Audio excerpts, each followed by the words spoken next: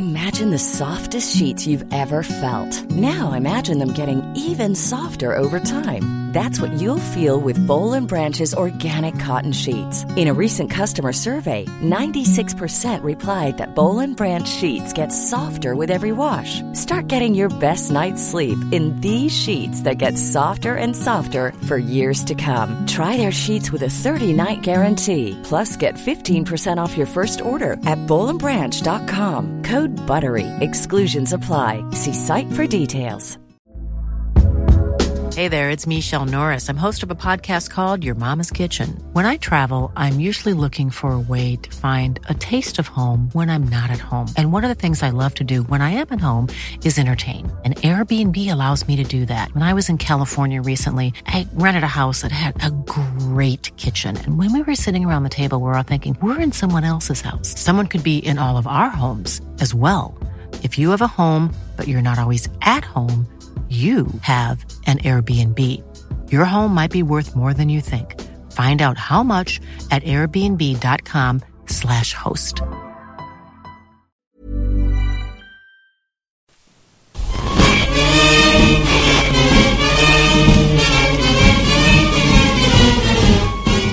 Hello and welcome to this. It is the Egg Chasers Rugby Podcast. Podcast about rugby doesn't take itself or the game too seriously. I'm JB, probably talking over music which is far too loud. That's better.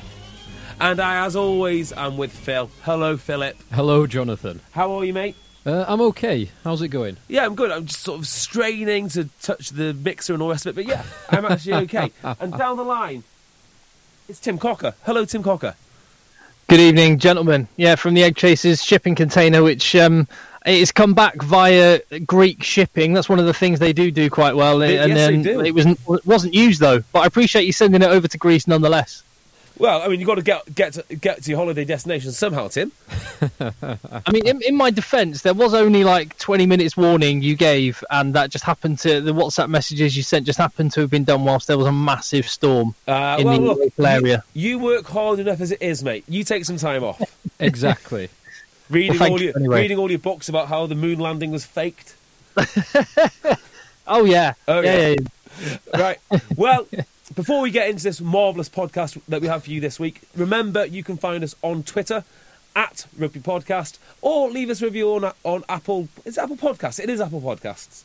Oh, yeah, or wherever you get your pods. Yeah, all those sort of things. And also find us on Instagram and Facebook and all those things. But let's start with this. The news.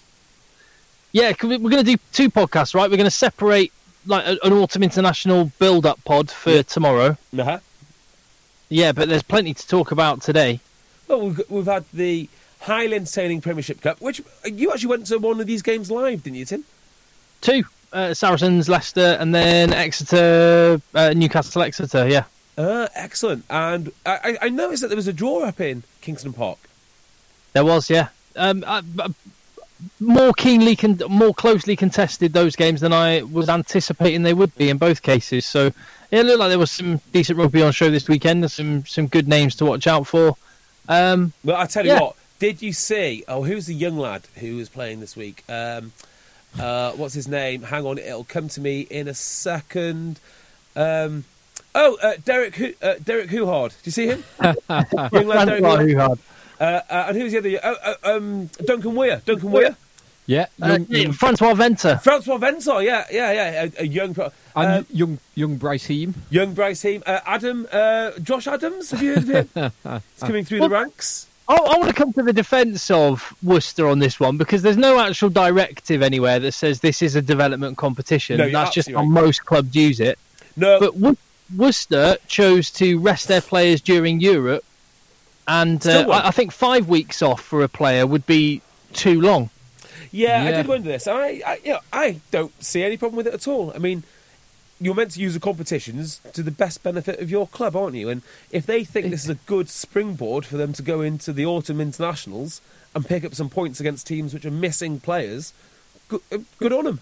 Yeah, they've won probably 4 now on the bounce. Yeah, with that. So the Bristol, the 2 European games, and then gave Sale a bit of a hiding. Yeah, do you know what? I think they're going to be a handful. I really do. You look at that. So 2 things have made me think this. Not the beating down of some kids from Sale. But they are a tough team to play against. They've had some very close games, notably against Wasps. They've won a few good ones too.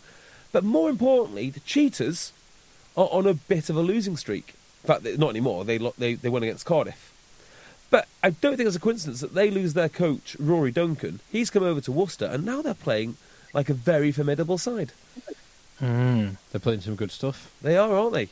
Yeah. They are. Newcastle have gathered a bit of form, though, haven't they, as well? So that you can't imagine them, if they play the way they did in Europe when the Premiership returns, that they're going to be at the bottom of the table for very long as well. So it's going to get very interesting. Yeah, I mean, that must be a club who are bouncing now, because obviously they got to top 4, they went to playoffs. There might have been a bit of a hangover from that success. And now they're right back into it. They've got a win against Toulon, a win against Montpellier. Someone in the Premiership is going to get an absolute hiding. Yeah, you say a hangover. So we spoke before about a few of their players retiring, losing some of their experienced players, and that will affect them. But also, if you achieve top 4, there is a target on your back. Yeah. So everyone wants to beat you. So it has made it a bit harder, but they're in a good place now. Yeah. So is Premiership back next week? Is it more Premiership Cup? 2 more weeks of Premiership Cup, yes! and then there's 2 rounds of Premiership. Right. Well, do you know what I was thinking with this? Because some people, talk down on this competition or whatever its previous incarnations were, Anglo-Welsh Cup, the LV Cup, or whatever.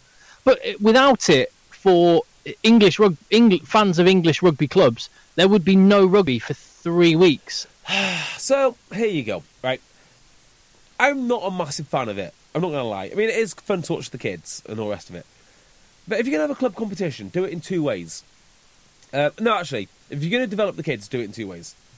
1, send all the kids out to get regular rugby all the time at clubs like Bedford and London Scottish or Sale FC or wherever it is. Just send them out. You don't need them in the academy all the time. Have them playing week in, week out. And then if you need them, you can rescind their loan or whatever it is that you do. Now, I know a lot of that goes on anyway. Yeah. Fine. Number 2, if you really need a club cup competition, which I don't think you do, but if you really do, wouldn't this be the best time to see a mixture of Championship, Div 1 and Premiership clubs playing each other in a real cup? That's interesting. I mean, it wouldn't last very long. I mean, there'd be a couple of all Championship matches, and there might be the occasional Premiership Championship game, and they wouldn't necessarily do too well against the Premiership teams. But that's the whole point of cup competition, isn't it? It's the romance. I like that idea, because they used to do the old cup. Yeah, in the amateur days, it's it would be lambs to the slaughter for below Championship level. So, well, hopefully they'd be gone by now, because you'd play. Do you like the FA Cup? The big teams only coming in the 3rd round. Yeah. So you would expect that. Well, even some National 1 teams would fancy their chances on a cup day. Yeah, absolutely. I mean, like Sale FC. There is no in rugby now. I can't think of any competition in the world where there is just a straight knockout. No, not in rugby. No, other than the San Francisco Sevens. Yes. Good, yeah, you're right. Good reference, Phil. Yeah, which when it happened earlier this year, I remember having that exact thought. This is a bit weird. Yeah, it's just a straight knockout. I'm trying to think of any. I mean, the Lancashire Cup. Yes, much lower level. Yeah, it's also. I used to go to the Pilkington Cup final every year with a couple of coach loads from Newbury Rugby Club, and I remember one of my favourite rugby days out was when Newbury. We were coming up through the leagues and drew Leicester Tigers away in the cup. So and pushed them pretty close because they were going out on someone's stag do that night and they weren't very focused on the game. Well, a couple of ones I remember. Per-temp Bees beating Wasps. Do you remember that one? Yeah. That Mark Woodrow got the drop goal or something to win. That's the one. I played with him. Yeah. Where did he go after that? Did he go to the leagues or did he just stay where he was at Per-temp? Didn't he have a little... Yeah, I think he had a little flutter in one top team, and then he sort of hovered around in the Championship and... yeah. What was the other? I'll tell you another one as well. When Bristol were in, well, what's now the Championship or Division 1, they were one game away from playing their local rivals, Dings Crusaders, if Crusaders would have won that game. There's like, I don't know, 4 or 5 levels between them. So, there are cool stories. It doesn't have to be right at the top of the game. It can be throughout. That's what I'd like to see. I'd like to see a cup competition back. Yeah, and the odd giant killing might happen once in a blue moon, but it'd be worth it. Hey, listen, there's plenty of news to talk about, though, besides, isn't there? We can talk about Bledisloe 3. Can we? Well, yeah. Well, in fact, let's talk about that in the context of other games. Okay. So I imagine if you're an Australian or a New Zealand fan, as much as you like seeing, games against your big rival, 3 every year is getting a bit much, isn't it? And also, when you tie that in with the fact that Wales are playing Scotland this coming weekend and Ireland are playing Italy this coming weekend, out of an international window, without a bunch of their players, it just looks like money is ruling the roost in rugby. Well, yeah, kind of. I mean, I'm not sure if that's quite correct. But money is massively important. Is it ruling the roost? No, I don't think it is necessarily. What reason is there for Wales v Scotland this weekend besides just cash? Yeah, actually, you are right on that. That is pure cash, and actually, Bledisloe 3 is pure cash. Hosted in Japan. Yeah, but I don't think that everything I mean, there is some Twitter posts like everything is now about cash, and I don't believe that for a second, because you only need to look at player safety initiatives, blah blah blah blah blah. It isn't quite as bad as we make out. But unless you take the cynical view that's avoiding a class action lawsuit in the future, and ultimately comes down to cash. There is that. I mean, we are unfortunate that 2 of the most egregious games of the calendar happen to be within 1 week of each other, which is Bledisloe 3. No one wants to see that. And this ridiculous Wales-Scotland game. Wales-Scotland is the most... I always quite like a Bledisloe Cup, so I would happily have 3 if it fits in with the calendar. The Wales-Scotland thing, I think, is pretty ridiculous. Yeah, now, you have to fill in the blanks for me here. I thought this game was arranged either for... just an additional fixture, which they then bolted on the Doddy Weir charity raising awareness thing for. Or did they set the Doddy Weir Cup, isn't it? They're playing for. Yeah, but did they come up with that after the fixture, or did they come up with that before the fixture? I think that came up. I don't quote me on this, but I think that came after the fixture was already arranged. Right. Okay. So if you like, that game was then appropriated for something else later on. Yeah. Okay. Now, I don't like attributing malice where I can attribute incompetence. And if you're not familiar with this story, they've called this the Doddy Weir Cup, or whatever it may be called. They're competing for the Doddy Weir Cup. However, Doddy Weir's foundation is getting 0 cash from the Doddy Weir Cup, which is a little bit strange, because presumably they'll be using Doddy Weir in all of their pre-match promotion in order to get people through the gates. Yes, correct. I think you're right. It does seem to be incompetence rather than malice. Yeah, and then to get called up on it and then defend the position rather than say, "Oh yeah, we just didn't think." Yeah, of course we're going to donate even a small percentage of the gate receipts or whatever I wonder to the charity. I wonder what the thought was like. What defence did they give? Firstly, what have they said? Because how did they defend this? Well, they've just said that they're not, but they will continue to make significant contributions through other things that they do to the MND charity. I think there is that. If I had a charity and I could bolt it on to a cup and throw it into an international game, I think it'd be valuable. But it's just bad visuals rather than anything else. Yeah. And to answer your question, Tim, how do they defend it? Both the unions looked at each other and pointed. Specifically, the Scottish Union pointed in the Welsh direction. Union. The Welsh Union, we thought you guys covered it. We thought you guys covered it. What? Look, what worries me about that is it won't be a sold-out Principality Stadium, and you just hope that there wasn't some marketing guy going, yeah, this will do really well. This will get more people to come along, as you sort of mentioned, JB, because you might tap into that. That the rugby community has shown time and again how wonderful it is when things happen. And Doddy Weir's plight, he's already seen the support that the game has given him, and some people might actually, who are sitting on the fence 50-50, go, oh, do you know what? Go on then. Yeah, exactly. So look at all the goodwill generated by the Rob Horn game. Yeah, so it does work, and rightly so, because people want to support their heroes that played rugby in the past. But this just seems like so badly thought through in such bad communication that it is what it is. It's definitely incompetent. It's hopefully not, but you can't rule it out at this stage. Egregious and scandalous. Yeah. But we'll see if they do the right thing. Hopefully they will. But the game itself, I just do not see the point. Yes. It feels like you've got such... Well, there's two things. So it's such a good opportunity in these autumn internationals to play teams from all around the world, not a team that you play every single year, at least once a year. And also, so any tests outside the full test window so that players are unavailable, I kind of just think, what's the point? Yep, agreed. And, the autumns used to be the most boring time of the year.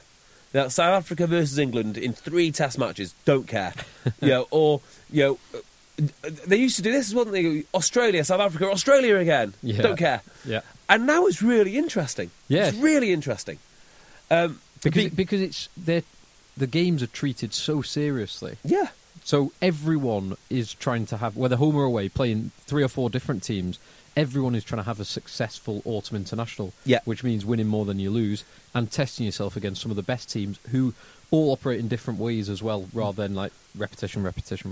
And also the tier 2s, it feels like the barbarian hordes are descending upon the European teams, and it's brilliant. So why Wales need to play Scotland when they could have given that game to Georgia or Japan or someone is just... Yeah, or cash. Yeah, you're right. It's cash. And cash... some people will say, well, that's how the regions get funded. And it is. You know what? It's probably right. It is. And there was some stats coming out of Ireland that I saw last week, shared on Twitter by Catherine Kavanagh, that was showing it is the internationals that pump in an enormous percentage of the money into the stat she showed was into Irish rugby. It showed just how important cash is, not just for the Irish game, the national game, not just for the regional game, but grassroots game below that. So but cash is important. That is, I agree. You're right, and the stats were compelling. But the consequence is you're going to get a game in America against Italy with none of the frontline Irish players. Yes. Who cares? Who cares? That's probably the bit for me that is worse. In my mind, you should not have any games outside the international window. Well, hang on a minute. In the post-2019, I think we will have that. Hang on. So, Ireland are taking their team to America to play Italy. Is that right? And they're playing them in Chicago or New York. So, I'm going to have to disagree with you. I think that's really smart. Because ultimately, Johnny Sexton does not sell tickets in Chicago. True. The Green Shirt of Ireland sells tickets in Chicago. So I actually think they've got like a double hit there. They've got one of the world's biggest brands in rugby, i.e. the Irish shirt, plus the Irish community there, plus there must be a couple of second-generation Italians that might be interested. And you get to play in Chicago and grow the game. That is... So maybe that one on its... Yeah, that's... as a standalone... Well, okay, well, don't televise it then. Just sell the tickets to the people locally that can go and see an Ireland team. But who cares about it as an actual international spectacle? Because it isn't Ireland. Yeah, it isn't Ireland. But I tell you what, if I had some spare time and a spare friend to go with, I would go to Chicago to watch that game. I'd be there with you. Yeah, but everyone's busy with kids. Not that I'm bitter in any way about kids or busyness. Why aren't you busy with your kid? I could take a weekend off to go to Chicago. If anyone wants to come to Chicago with me, just hit me up on Twitter. We'll see what we can do. You're beholden to Tok H, not to your daughter. Yeah, actually, Tok H might be playing. The other thing I was going to say, actually, when is that game? Is it last weekend of the? It's not last weekend, is it? First weekend, next weekend. Oh, interesting. There you go.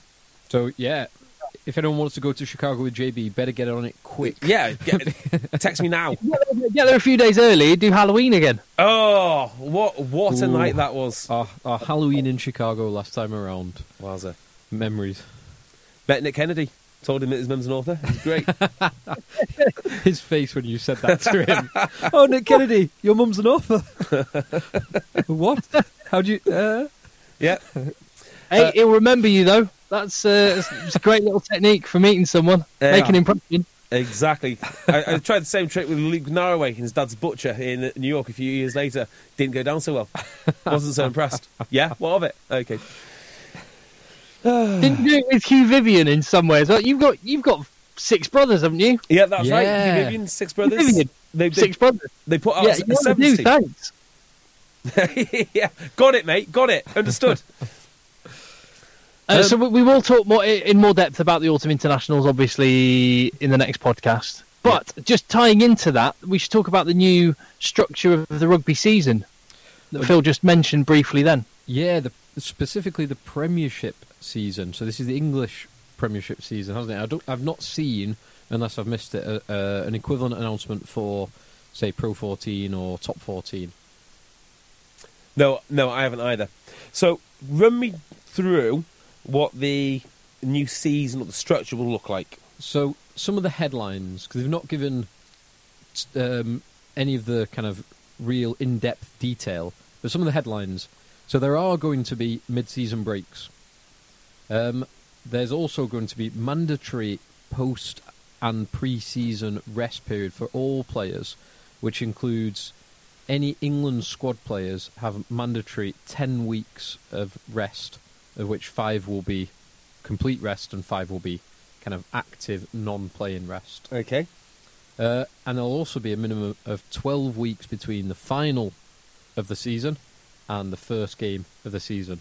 None of this top 14 finishing on the Sunday and then the season starts again the following Monday, yeah. Yeah. That's good. 12 hours of pre-season. Well, I'll tell you something interesting. I mean, some of the boys in Pro 14, top 14, are just away from their clubs now. I mean, literally away on, like, not quite sabbatical, but like 2, 3, 4 week breaks. Just rest. Yeah. Completely rest. They've gone away. People who are... I want to know how they're enforcing this. You must have 10... EPS members must have 10 weeks break, including 5 weeks nothing, and then 5 weeks active. Are they going to have like people when they're sort of in the halfway house, not in prison, but have a little thing around their ankle? They're going to have like a Fitbit linked directly to the RFU, and they'll check if their heart rate goes above a certain level. Now, hang on a minute. Back on that sofa. No, wait, because I seem to think this is a film premise from somewhere. And they had to keep their heart rate up. Not Speed, because that was Speed. Yeah. But I'm sure, right, there is like a Jason Statham film or something like that where he's got to run around and keep his heart rate up or he'll die. If that isn't a film, that needs to be. I think... So I definitely have not seen this film. I might have heard, but I can't quite work out. Someone tweet us at Rugby Podcast or get in touch on Facebook. And let us know, is that a film? It is. Have we dreamt that? And the other one, so this would be the opposite, wouldn't it? If their heart rate raises too much, they should get like an electric shock. Do like those dog collars which go off when they walk past the flags. Yeah. That's what they should do. They should automatically get a little electric shock. It's clever, isn't it? The shock would then, like, the adrenaline would start pumping from the shock. And then it would just be a compound. It'd just be getting shocked permanently. I'm so anxious. So just to add to what Phil said then about this new setup. So the Premiership final will be in June, early June. Yeah. England summer tours will take place in the first 3 weeks of July.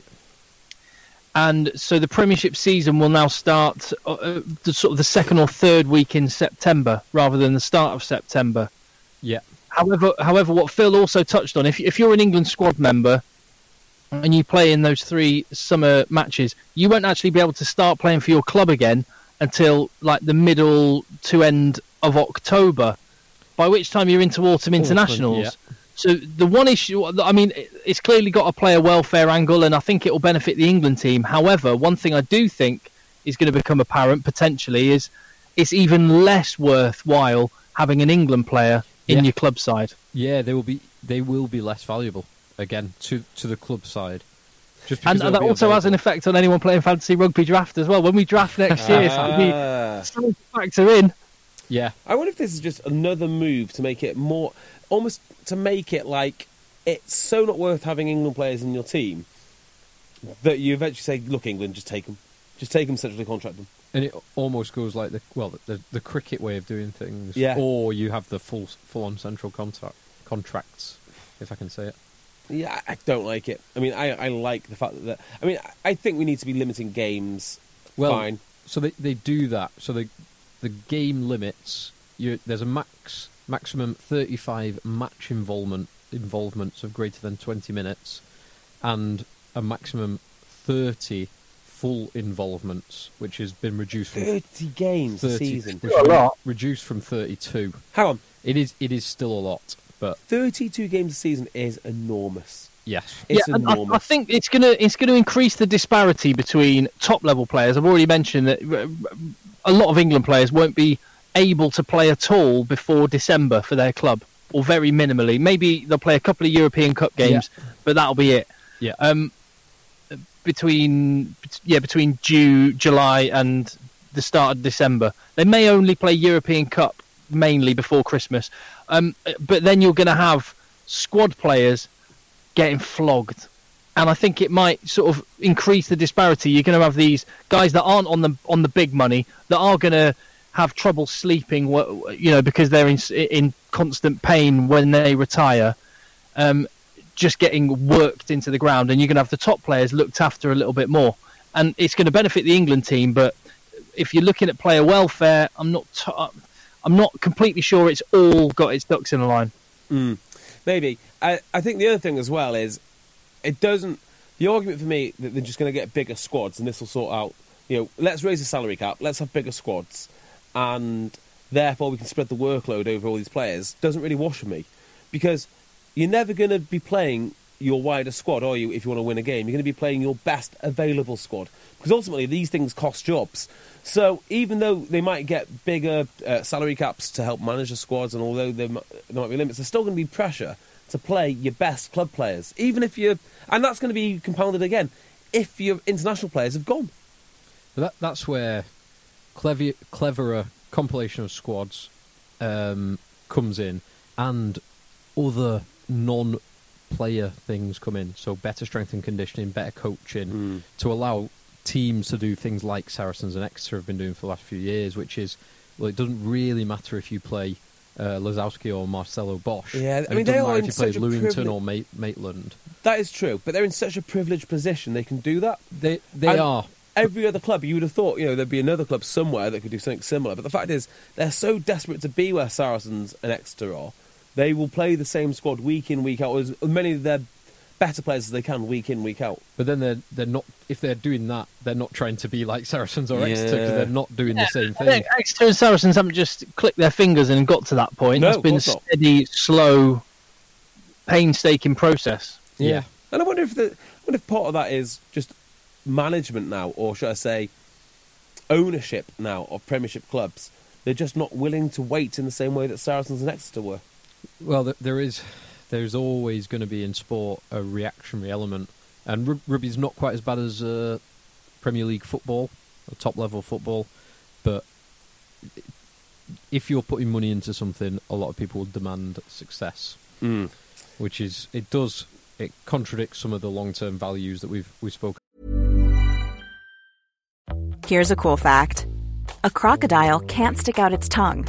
Another cool fact, you can get short-term health insurance for a month or just under a year in some states. United Healthcare short-term insurance plans are designed for people who are between jobs, coming off their parents' plan, or turning a side hustle into a full-time gig.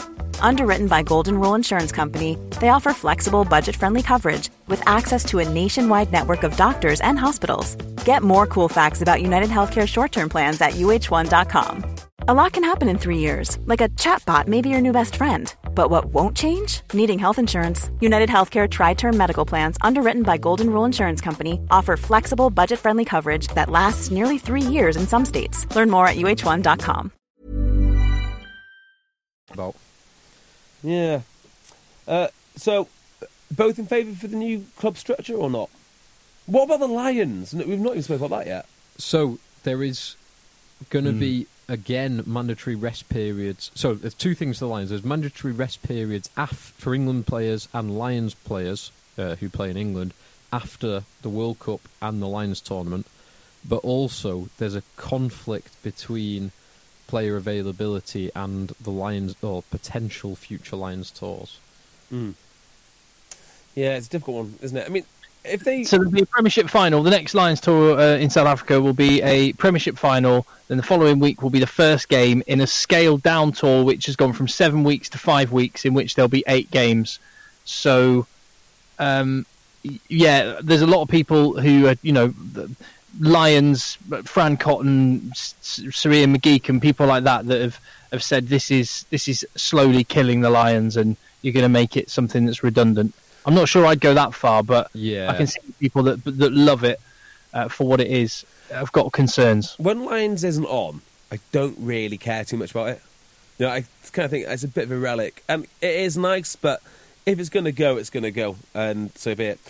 When it's on, however, I do not feel like that in the slightest. I can't focus on anything else when the Lions is on. It's all... I do a podcast in 3 or 4 times a week. Just to talk more and more about Lions. It's a difficult one, isn't it? I mean, I guess the obvious one is to bin the LV Cup like they did last time. Was that because of the World Cup? No, it was because of the Lions. They just got rid of it. Yeah, just don't do it that year. So maybe that's the answer. I don't know. Great. Have you been to follow the Lions tour physically? Yes. In person, Phil? I haven't. No, I've not. I think we're going to have to. I think we're going to have to do something with this next one, and we've got a little while to talk about it and think about it, but we're going to have to. Yeah. Yeah, that wouldn't be a terrible idea, would it? And the worst idea. We could start saving our pennies, but the rand hopefully will still be on its ass. And we hope. I mean, what I hope for personally more than anything else is civil unrest in South Africa. I mean, that's what I'm really hoping for, but not too much. Yeah, so a really good, just mild civil discomfort. Yeah, yes. A really, really good Brexit deal, and then real civil strife in South Africa. That would be ideal for me, really. So yeah. Here's hoping. So, in favour of the new season or not? I am definitely in favour of more player rest. How it all quite fits together, until I think we've actually seen it in action. The finish of the season, the summer tours, the player rest, when they come back. Until we see that work, I'm not sure, because it does. If England players aren't available in the Premiership at all until, say, Christmas, then that does devalue the product a little bit. Yeah, it does. I don't know. But it's a tough balance between having the best players involved all the time and actually getting the best rugby at all time and looking after the players. Because if you're trying to put the best players out week in, week out and make them play 40 games a year, they are not going to be playing 40 games a year. No, I think they need to be playing no more than 20 a year, is my opinion.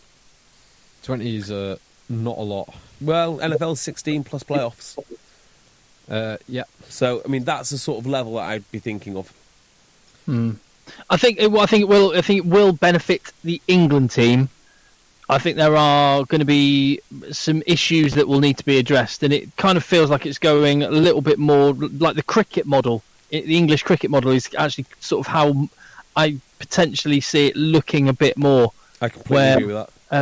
But then those players are owned by the English Cricket Board, and that would be the easiest thing. And the easiest thing to do, I think, is for the RFU to buy Premiership Rugby. Yes. Or Premiership Rugby to buy the RFU.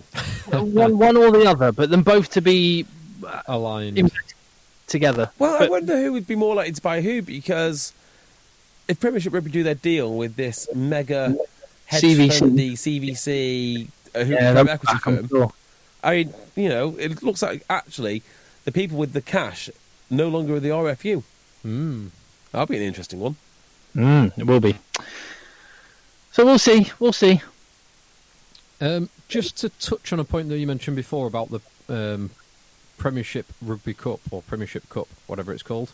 Did you see the Lazowski ban? Yes. Oh my word! I've got this on my list of things to bring up. I'm glad you did. Right, because we mentioned before. So there were some mixed teams in the Premiership Cup. Worcester were one who put out not quite, but nearly a first team. But Lazowski's ban was deemed that he couldn't, or wouldn't, or couldn't take part in the Premiership Cup. I have got something very, very profound to say about this. But let me very briefly summarise it for anyone that doesn't know. You can summarise it. Summarise it after we talk about Cornerstone, Tim. Absolutely. I'm trying to build a tease. JP is going to have some razor sharp opinions on Alex Lazowski in a moment, but what you need is the razor sharp, precision engineered grooming that only a Cornerstone razor can bring you in that beautiful Cornerstone presentation box with your 6 razors and your free aluminium weighty engraved shaft. Amazing. Ignore these other people just trying to copy what Cornerstone have been doing with Egg Chasers for ages with their plastic razors. Forget that. Get one engraved with your initials for free. Because you listen to us, you get all that with no obligation, but we think you want to continue and check out some of the other wonderful products that you can get as well. But £4, cornerstone.co.uk/eggchasers. That's cornerstone.co.uk/eggchasers. Or Egg 10, check out. Buy razors. Buy them now. Right, so Alex Lazowski played in the European Cup. Had 2 incidents in the game where he was cited, or there was the citing commissioners wanted to have a look. One was a tackle on Rory Jackson, which got thrown out and dismissed. And Rory Jackson himself said, "Look, there's nothing to see. Honestly, it was nothing. Please don't give him anything for that." And they went, "No, nothing to see there." Another one was a clear out at a ruck, which was deemed dangerous, and for which he got given a ban, which was extended by a week because the powers that be said, "Oh, you're not likely to play in the Premiership Rugby Cup, so we'll add a week on that, so that because that wouldn't be fair otherwise." Despite the fact that in other cases they haven't added weeks, which was a bit odd. Anyway, so Alex Lazowski appealed against that. They took that ban away and said, "Actually, do you know what, fair cop, that wasn't worth a ban. We'll take that one away." However, we now want to go back and open up the case for that tackle on Rory Jackson that we said there was nothing to see here. We'll be back to you and let's have a hearing in due course. It looks bizarre. I don't know what's going on. So all I can assume is that Henry Slade has provided ample biscuits for these multiple hearings to ensure that he gets the number 13 jersey for the first test against South Africa. It is. I've got to be careful what I say because I've got a very, I've got to be careful what I say. I've got a good friend who does these disciplinary things, so I don't want to upset anyone. But this is head scratching.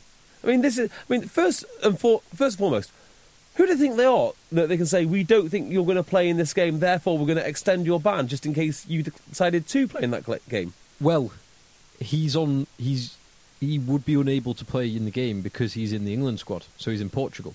Yeah. So he can't play in the game.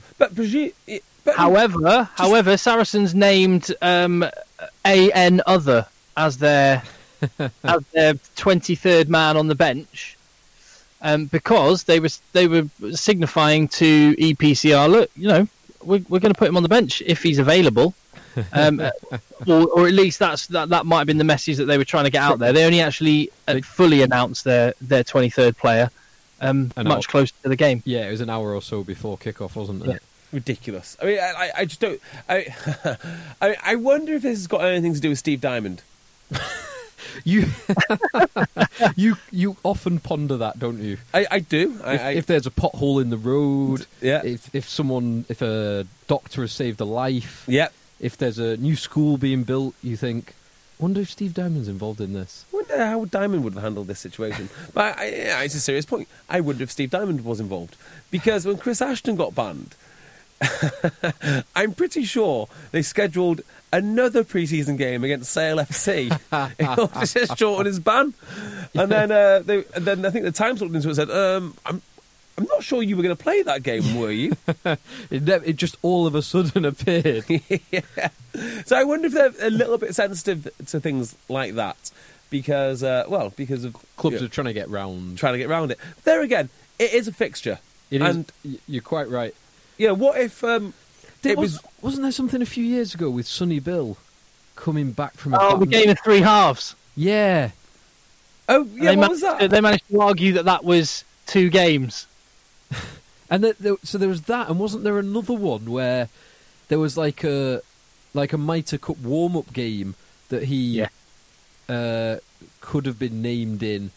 Yeah. And so it's like a tier 3 or tier whatever it is, if you count international as a top level, and then it makes himself available for an international game.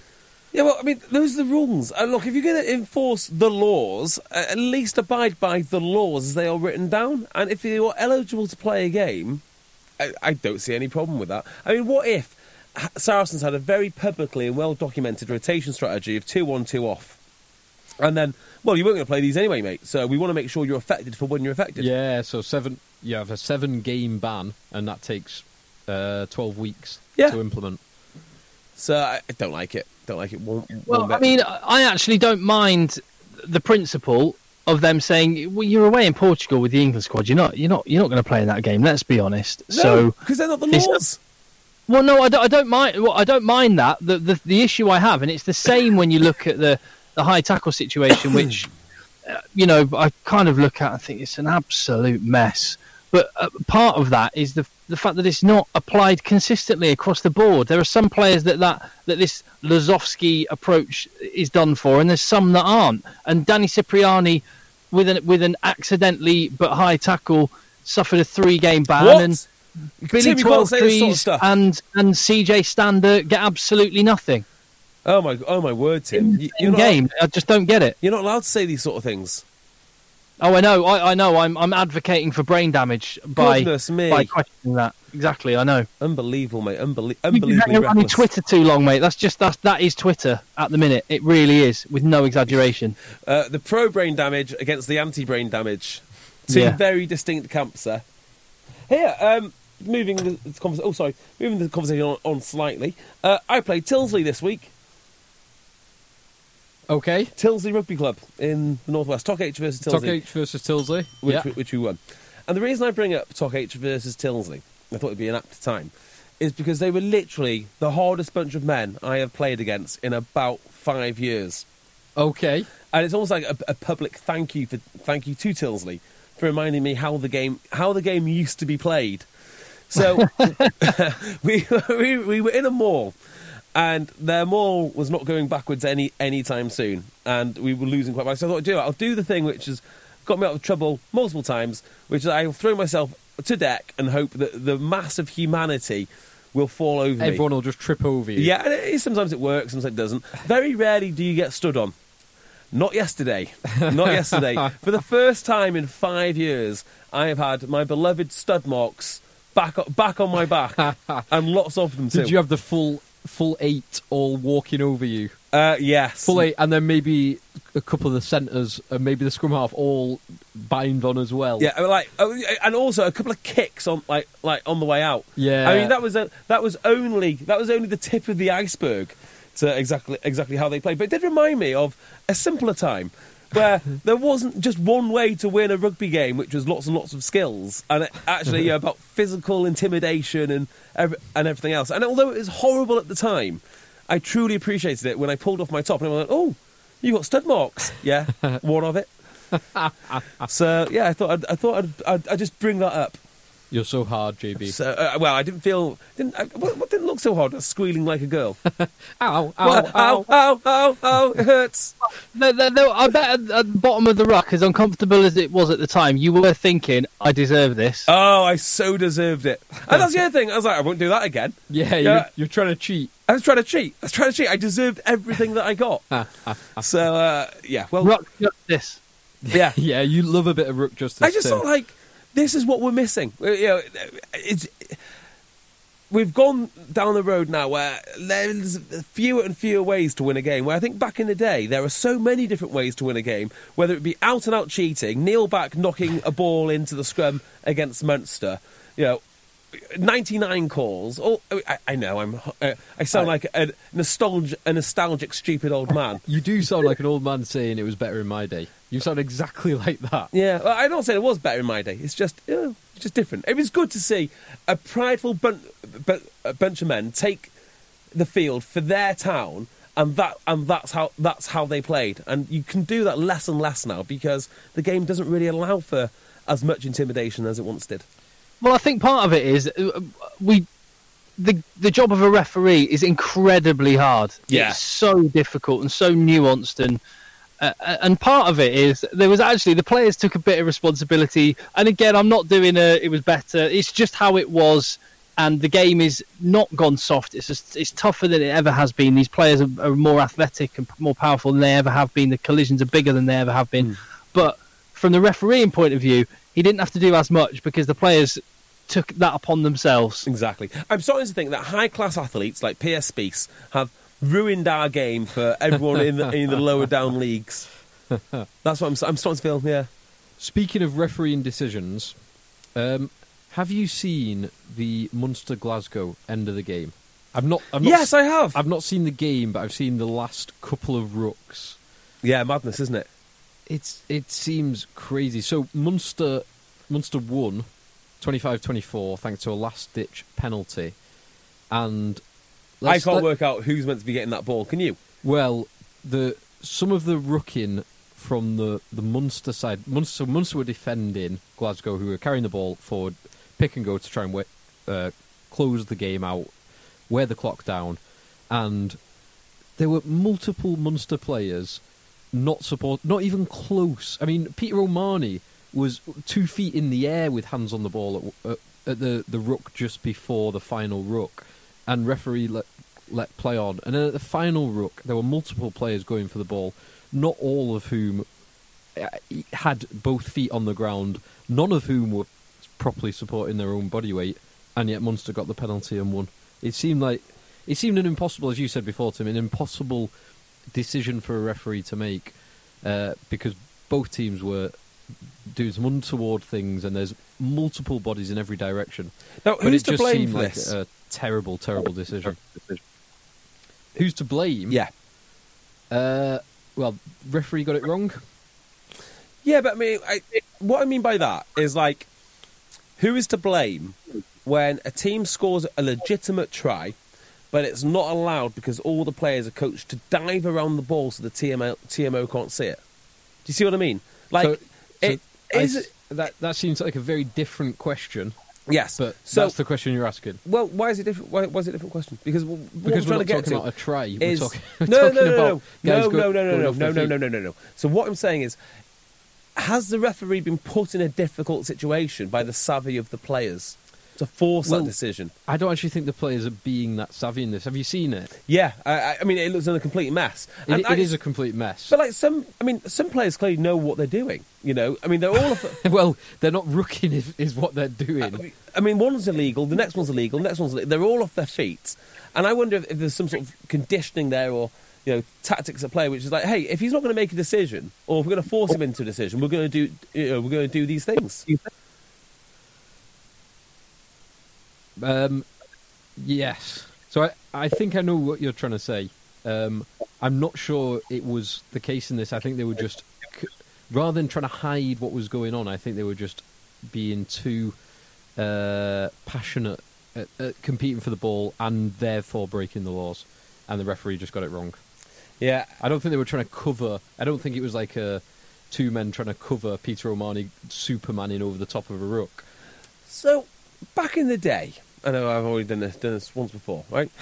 Back in the good old days. Yeah. Did there not used to be a law? And if not a law, there was an unwritten. There was certain situations where a ball would be deemed unplayable at the ruck, and they just restart with a scrum to the team that took it in. Have I made that up?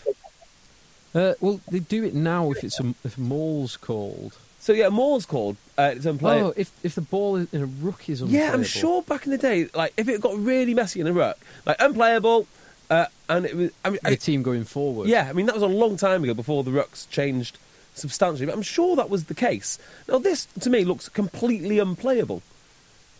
Well, it was made unplayable by people not trying to ruck properly. Yeah. Oh, well. So, yeah, bad decision, but... Well, is it a bad decision? I think so. It was one of those 50-50 calls. It could have been a penny either way. It could have been, you're right, but for me, the probably more obvious seemed to be the Munster. But yeah, I think it was it CJ Stander just kind of... Some rather reckless use of the head. CJ Stander took out the man without the ball prior to the second ruck as well. Yeah. So there was multiple ruck offences, and there was CJ Stander tackling someone else. CJ Stander must have like a cloak of invisibility based on the last couple of weeks. The Richie McCaw school of infringing. The more highly rated you are, the less wrong you can possibly do. I mean, it's a characteristic you need to win a World Cup. An amazing world-class 10, they've got that, and scrum half, they've got that, and a back row player with a cloak of invisibility. Yeah. It all looks pretty good to me. Put your money on Ireland. Just have a look at the videos now.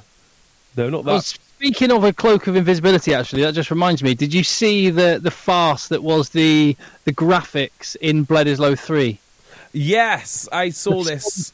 The sponsors were superimposed by the broadcaster onto the pitch rather than being painted on the pitch, which I'm all for in the sense that I hate it when the kits get ruined by the paint, like that we'll probably see at Twickenham next weekend.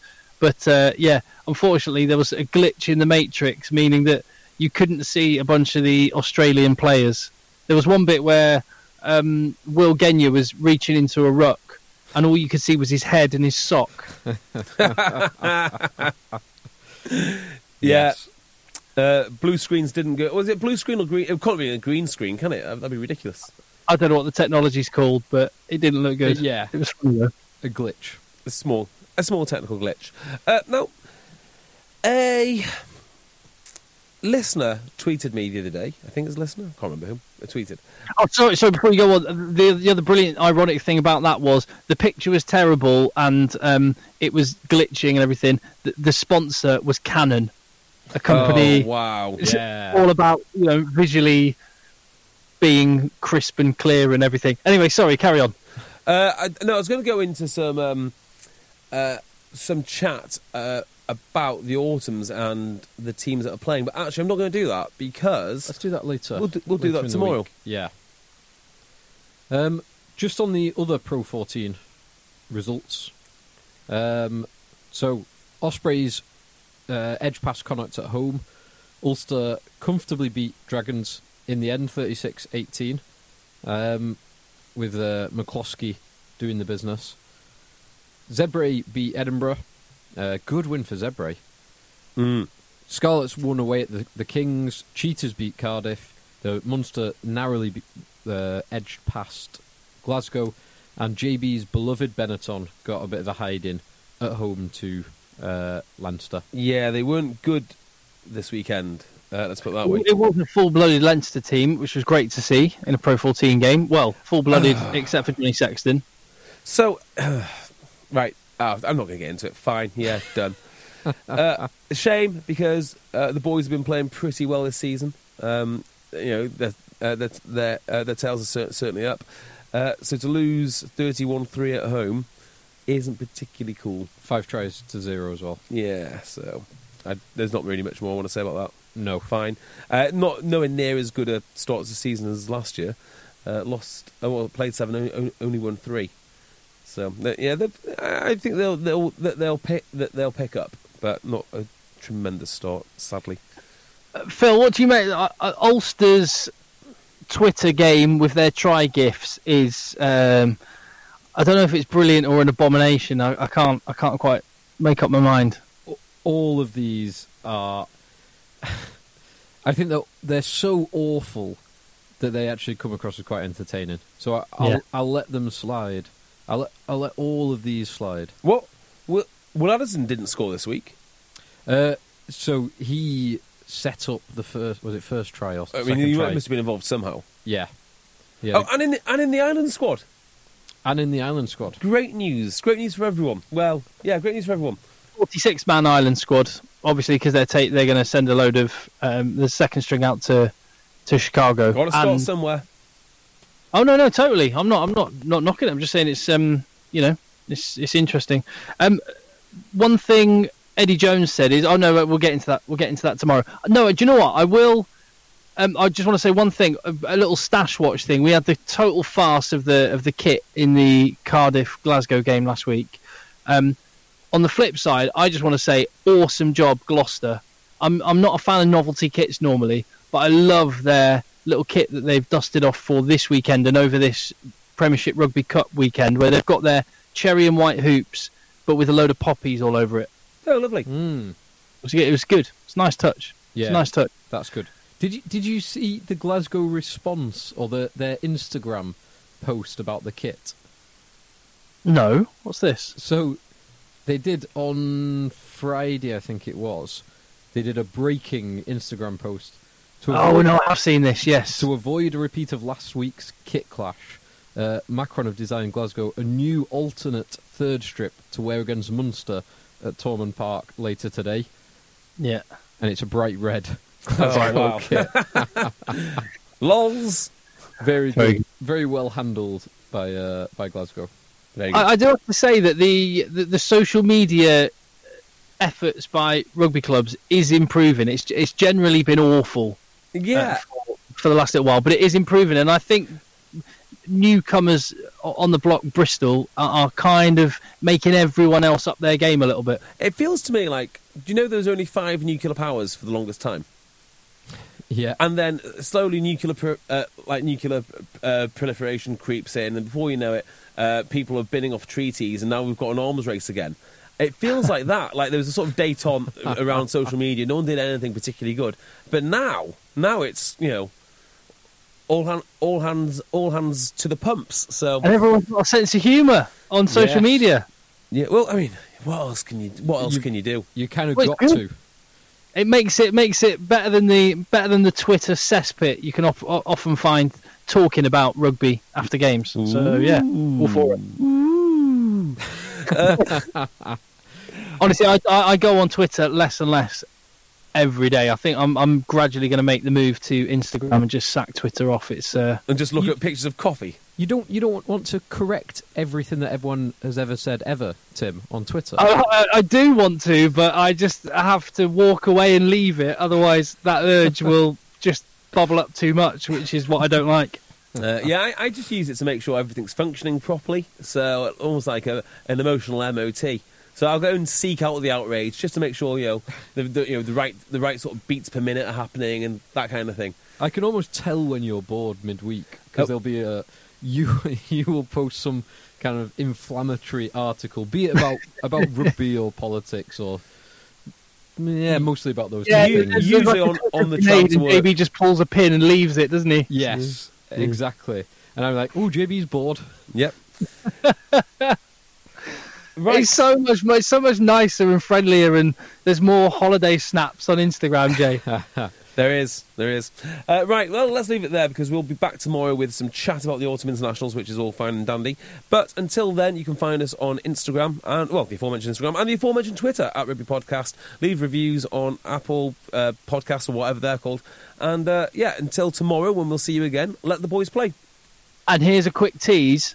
One of the questions I want you to think about as a bit of homework, this is not to you two, well, to all of us, but which number jersey do you think Manu will be wearing when Eddie Jones announces his team? Because there's been quite a bit of debate going on about whether he should have 12 or 13. So there we go. Interesting. A little bit of homework. Give that a bit of thought. Looking forward to it already. Excellent. All right. See you tomorrow. Bye. Nice one. I'm going to have to run.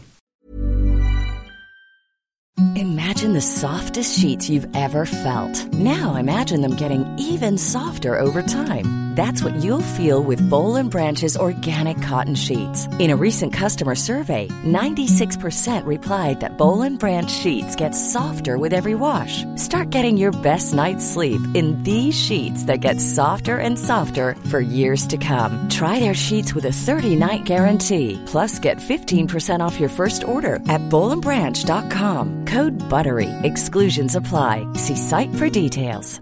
Planning for your next trip?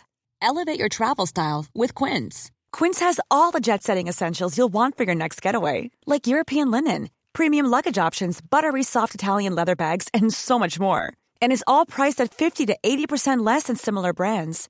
Plus, Quince only works with factories that use safe and ethical manufacturing practices.